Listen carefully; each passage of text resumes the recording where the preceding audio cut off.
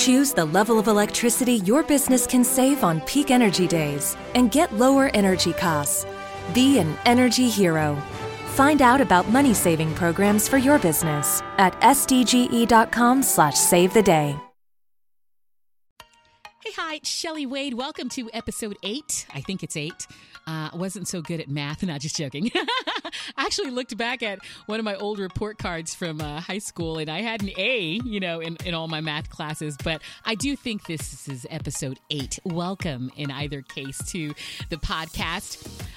Of course, during the week, we have short episodes of the podcast. And on Fridays, I give myself the opportunity to talk a little bit more with longer episodes featuring interviews and such. Today, super excited and honored to be interviewing the legendary Vernon Reid and his new band. You know Vernon Reid as the founding member of the trailblazing legendary band Living Colour.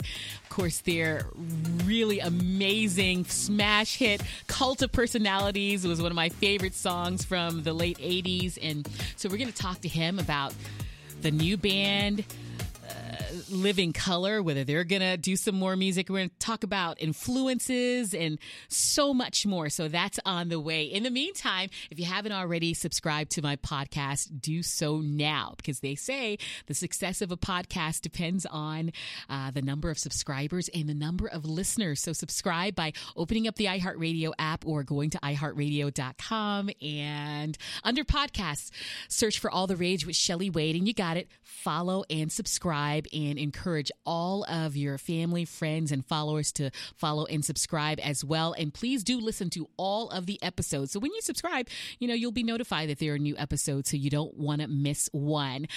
All right, here's where to follow me on social media. Please do search for All the Rage with Shelley Wade, the page, my fan page on Facebook. Hit the like button on there, and you can find me on Twitter at Shelley Wade. Don't forget that Shelley spelled with an EY. I'm on Instagram at the one and only Shelley Wade. Follow. So Vernon Reid's new Band of Gypsys Revisited is a tribute of sorts to Jimi Hendrix, another guitar great. Actually have a poster of Jimmy up on my wall at home right now, just one of them. But listen, I am so intrigued by this new project, and so I interviewed Vernon and the rest of the band, and where the audio picks up is after they put me on a brief hold, they came back on, and this is how it went. Sorry about that. No worries.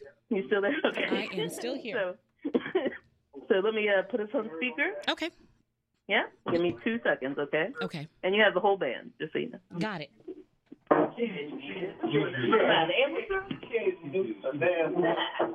Hello? Hi. How you doing? I'm well. Hi, guys. Hi there. So I just want to make sure we check the sound, how it's going to sound since you guys are on speakerphone. Can you guys say some stuff for me? Okay, this is Vernon Reid. I'm here. Testing 1, 2, 3. Sounds amazing. Sounds amazing. So you guys ready to do this? Do you want to identify everybody's voice, though? Does everybody say their name and their voice? What was that? Do you want to have everybody identify themselves? No. I'll introduce you. Oh, okay. So you guys ready? Yeah. Shelley Wade, I am so honored. Got some legends and trailblazers on the line with me right now. Vernon Reid's Band of Gypsys Revisited. Hi, guys. Hi. So let me give you the formal introductions. We've got Vernon Reid, guitar and vocals. Of course, we know him from the legendary trailblazing band Living Colour. James Biscuit Rouse, drums and vocals. You were Ms. Lauryn Hill's band leader for 3 years. Also got Andre Draglow LaSalle, guitar and vocals. You were with, Miles Davis. And, of course, Jared Michael Nickerson, bass and vocals. Marshall Crenshaw, and Charlie Musselwhite. I am so honored to have you guys on the line. Thank you for having us, Shelley. Well, let me ask you, can you, for those of us who may not be so familiar with the Band of Gypsys, educate us. Well, it's the band that Jimi Hendrix put together. It was one of the last bands he put together in his life, and is most famously played at the Fillmore East in New York City, Bill Graham's Fillmore East, on New Year's Eve, 1970. And there's one amazing album that came out of it, but there were really 4 sets it was culled from 4 different sets of music. Mm-hmm. And one of the things that it was very apparent, if you listen to all of the music, Jimi Hendrix never played the same song the same way twice, ever. Yeah. And that's part of the excitement of what it is to reinterpret the songs in our own way. Would you say that Jimi Hendrix was one of the main influences, you, Vernon, because I know guitar is your main thing. Would you say that Jimi Hendrix has been your main musical influence in the industry? Well, I have to say Jimi Hendrix was one of my influences, but the first guitar player I heard, to being 100% honest, the first guitar player I heard that made me want to play guitar was Carlos Santana. Oh, wow. I was actually too young for the Summer of Love. Yeah. And all of that. Mm-hmm. But the thing about it is that, like, Carlos influenced me to pick up the guitar, and then I remember seeing Jimi Hendrix on the Dick Cavett show. Yeah. And anytime an African-American person was on TV, it was an event. And he was so different and so unusual from anyone else I'd ever seen. And then I heard his music, and I was completely enthralled by his music. So he is one of, I'd say, like, one of several big influences on me on guitar. Yeah. And so you guys are like I said, you're doing your own interpretation of the Band of Gypsys. That was like, I don't think a lot of people realize that was like a good 50 years ago, right? Yes, definitely 50 years. And this is Andre. The thing that was weird about it was that this album was done because he had owed an album to a guy named Ed Chaplin. Mm-hmm. So this whole Band of Gypsys thing was really like a big accidental type of situation that was put together out of, his necessity. Yeah. But then it turned out to be the conduit into which funk rock really was kind of born. Yeah, so and it's like was something that was done out of for those reasons, and it really made that much of an impact. And really, that was one of the big introductions between Vernon and myself. So that's how we really got together as friends, as kids. Yep. Yeah, and then all of you guys have, in one form or another, been collaborating for over 30 years, right? Mm-hmm. Yeah. The Band of Gypsys, it's the phrase was coined funk and roll, the funk and roll genre. What artists would you put in that genre, in that category? Well, if you're talking about people that had an immediate impact on our lives, yeah. The first act I would say is the Isley Brothers. Oh, the Isleys. Yeah, because of Ernie Isley's, Jimi Hendrix actually was in the Isley Brothers band, and Ernie Isley, who went on to produce some of the biggest hits. Speaking of great guitar players, right? He's a phenomenal guitarist, very drummer too, and great drummer. Yeah. He has played most of the instruments on his records. Yep, and the thing about what the Isley Brothers did was that they kept that sound alive in the post-Hendrix era. So they had legit big hit records. Like Who's That Lady and Fight the Power were massive hit records and were played constantly on the radio. The sound of guitar kind of stayed alive certainly in the communities of color.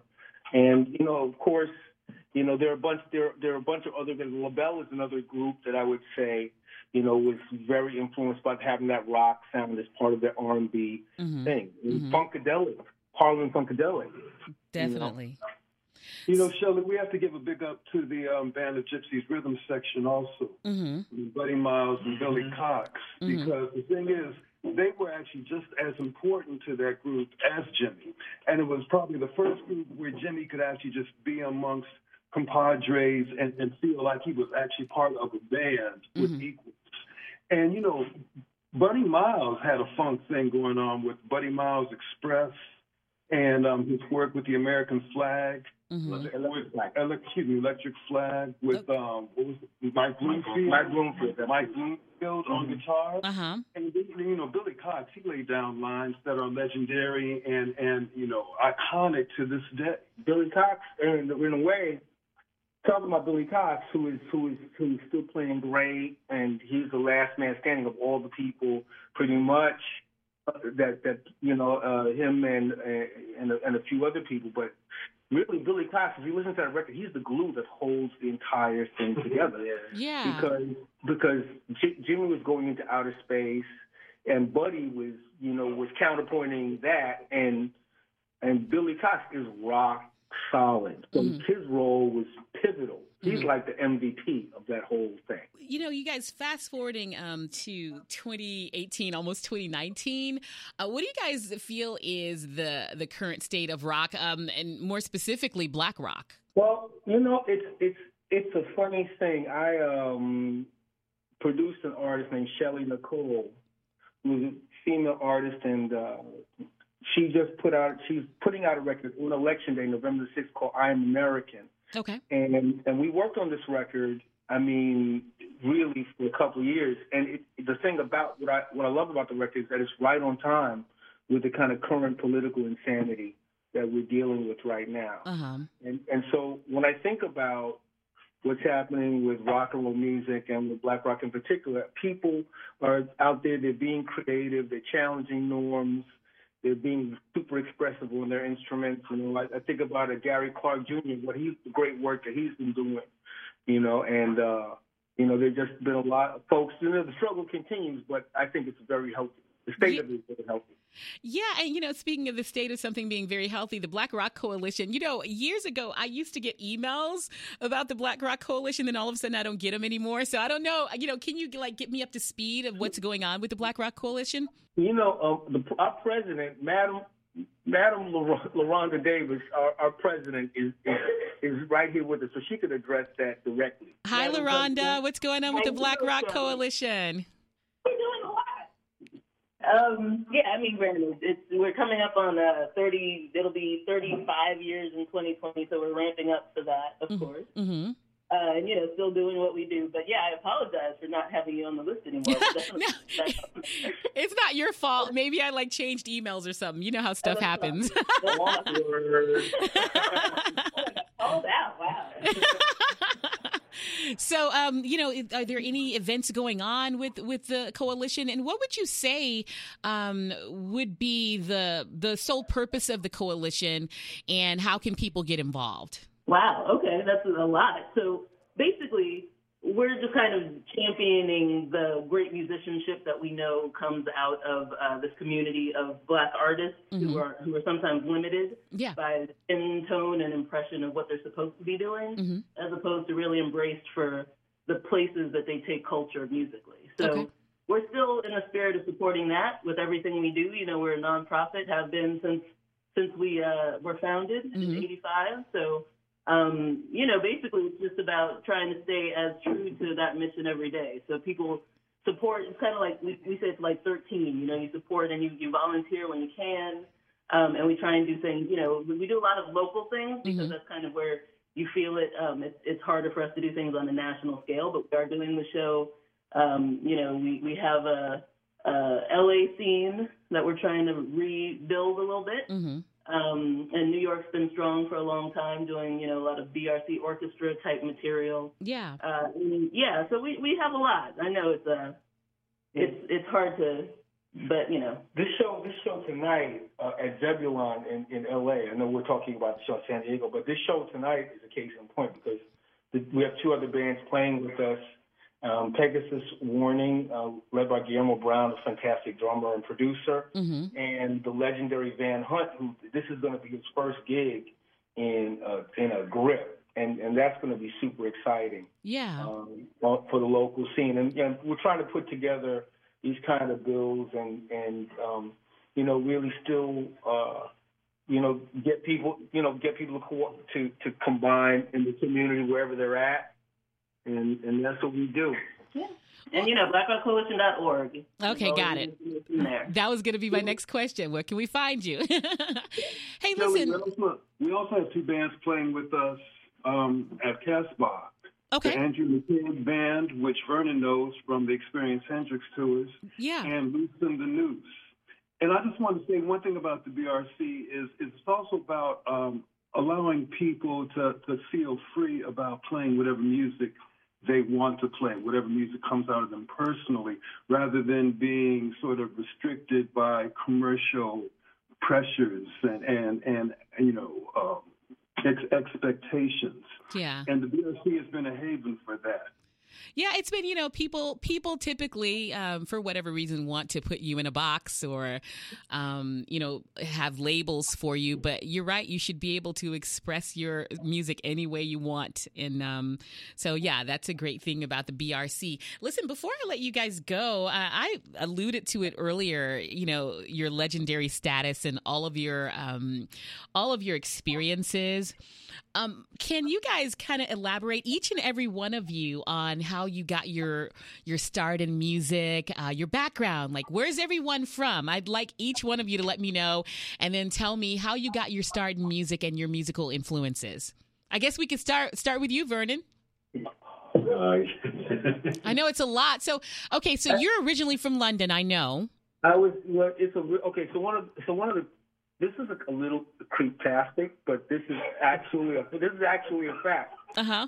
Because I was born in the same hospital where Jimi Hendrix was pronounced dead. Oh my God! Really? St. Mary's in Paddington, which is in the north of London. Okay. It's like an it was a little displaced over time. Yeah. But when I read that, it kind of freaked me out. So there's and the other thing about that is that I was brought to America when I was 2 years old. So I grew up in Brooklyn. Okay. And when I think about Jimi Hendrix's journey, Jimi Hendrix is from Seattle. He had to go to London in order to make what he did happen. Yeah. And, I had to be brought to America in order for me to be on my journey. Yeah. So it's a funny coincidental thing. Mm-hmm. I got started playing in funk bands, and G.C. Wells and the G.C. Wells Express was my first band I was in, and I think that's where I met Andre LaSalle. Connected with the other guitar player Hassan Niels, we had a friend in common, mm-hmm. and it's a much longer story that I won't bore everybody with. But all I will say is that my life took a lot of unexpected turns. Yeah. And that's one of the things that I like talking to people about when I do get into it. You had that supersonic success with Living Colour and that classic Cult of Personality. Mm-hmm. How was it going through that experience? Well, it was a lot of funny things that had to happen in order for it to happen, and I'm continuously amazed that it happened at all. So that's pretty much. Including playing with an avant-garde jazz drummer and also meeting Mick Jagger. And without those things, none of it would have happened. A lot of counterintuitive things had to line up. Yeah. And that's my story, and I'm sticking to it. Okay. Are there any future, really like current almost things going on with Living Colour? We're about to do a kind of a tour of Australia that's coming up pretty soon, and also we're doing a Election Day show in New York City on November the 6th with the legendary Fishbone. Oh, nice. So that's what's happening. But I want someone else to talk now. Okay, so let's get to Biscuit. James, where are you from, and how'd you get your start, and what are some of your musical influences? I'm from Philadelphia.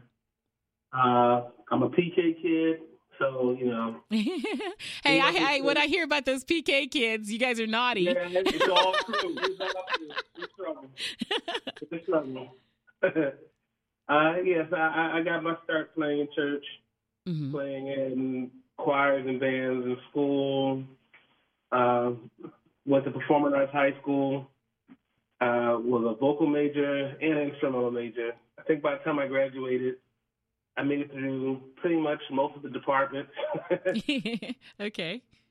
So, wound up going to Westminster Choir College, so I have a classical background as well as background in jazz performance.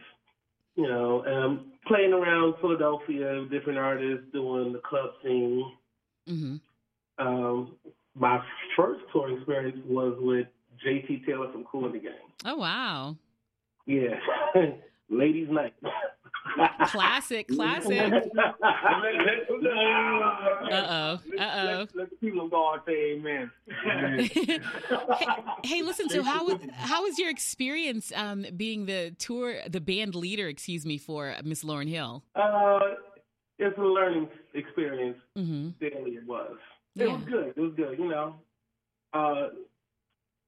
I won't get into any stories, but it's a true experience, and it's something to learn from. She's very creative. Mm-hmm. Being detached from the band, she has been supportive of my creative journey outside of her. Yeah. Because I've learned a lot from her, and she's learned a lot from me, you know. And it's all, it's respect on both sides. Yeah, very cool. Well, what about you, Dre? What was that experience like working with Miles Davis? That was definitely, a serendipity situation. I was working at the airport as a skycat, and I had seen this guy named Randy Hall. It was a song that they put out called Jamie's Girl, and there was a chord progression that I really dug. And when I saw him on Soul Train, there was a keyboardist, and he had happened to come through to the airport the next day. I was working in LaGuardia Airport. So I stopped him, and I asked him about a specific chord progression. And he looked at me, and he said, "Wow, that's pretty cool. You actually listened to it?" I said, "Yeah." Yeah. And I said, "Look, man," I said, "you're going to be here with Randy Hall," because I wanted to go see him. He goes, "I'm not here to play with Randy Hall." I said, "Why are you here?" He goes, "I'm the musical director for Miles Davis." Oh, wow. So I was like floored. So I was supposed to see him in the city to hand him a tape. And Ronald Reagan had come through New York at the time, and all the streets were closed and all this other stuff. And then what happened was he was coming from Germany, and he asked me if I would play guitar on a movie soundtrack without hearing me. So that happened out of complete accident, and from that point on, I was continuously playing on stuff because obviously they didn't take me off the track, thank God. But I started to get into guitar because my father's from Trinidad, and he played cuatro, and I grew up listening to bossa nova and calypso and stuff like that, so I was always into rhythm music, and my first really big thing was Papa was a Rolling Stone, and rest in peace also, Wawa Watson, the guy who played it, he just died today. Yeah. What? Oh, wow.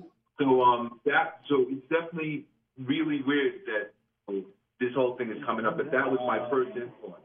Yeah. And that's how I got into the wah-wah pedal and stuff, and then Hendrix was after that. But when I first heard Hendrix, Band of Gypsys, I didn't like it because the first song I heard was Who Knows, and he was playing out of tune. And I was a Bernie Isley fanatic. But then I heard some other cuts. I heard Machine Gun, and then that floored me. And then I understood that the genius of Hendrix was that even though he was playing out of tune, he was still making miraculous sounds and being able to improvise and utilize the out of tuneness to create a character in the music. Okay. So, for me, it was just all a serendipity trip. Yeah.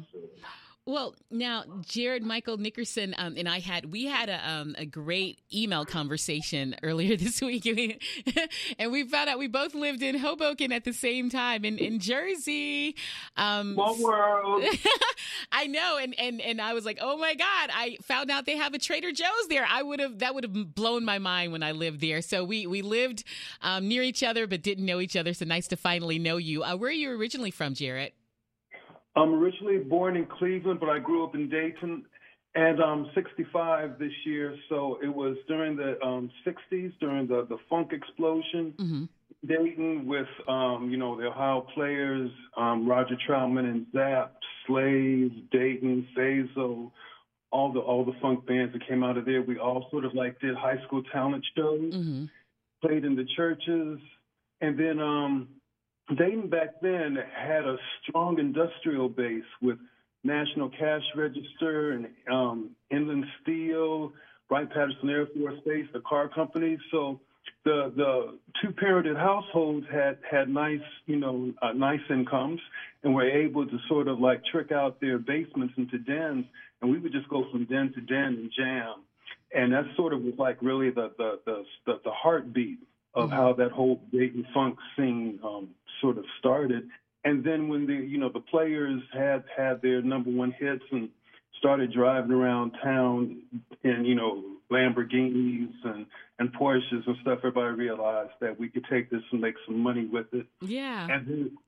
And then Zapp and Roger Troutman, I mean, they even came back and built like state-of-the-art studio back in the day in town. And their parents had a construction company that went back into the neighborhoods and refurbished people's houses for cost. Oh, wow. Wow. So, Jared, I have a question for you. Like, what is it in the water in Ohio to makes you guys so funky? If I knew that.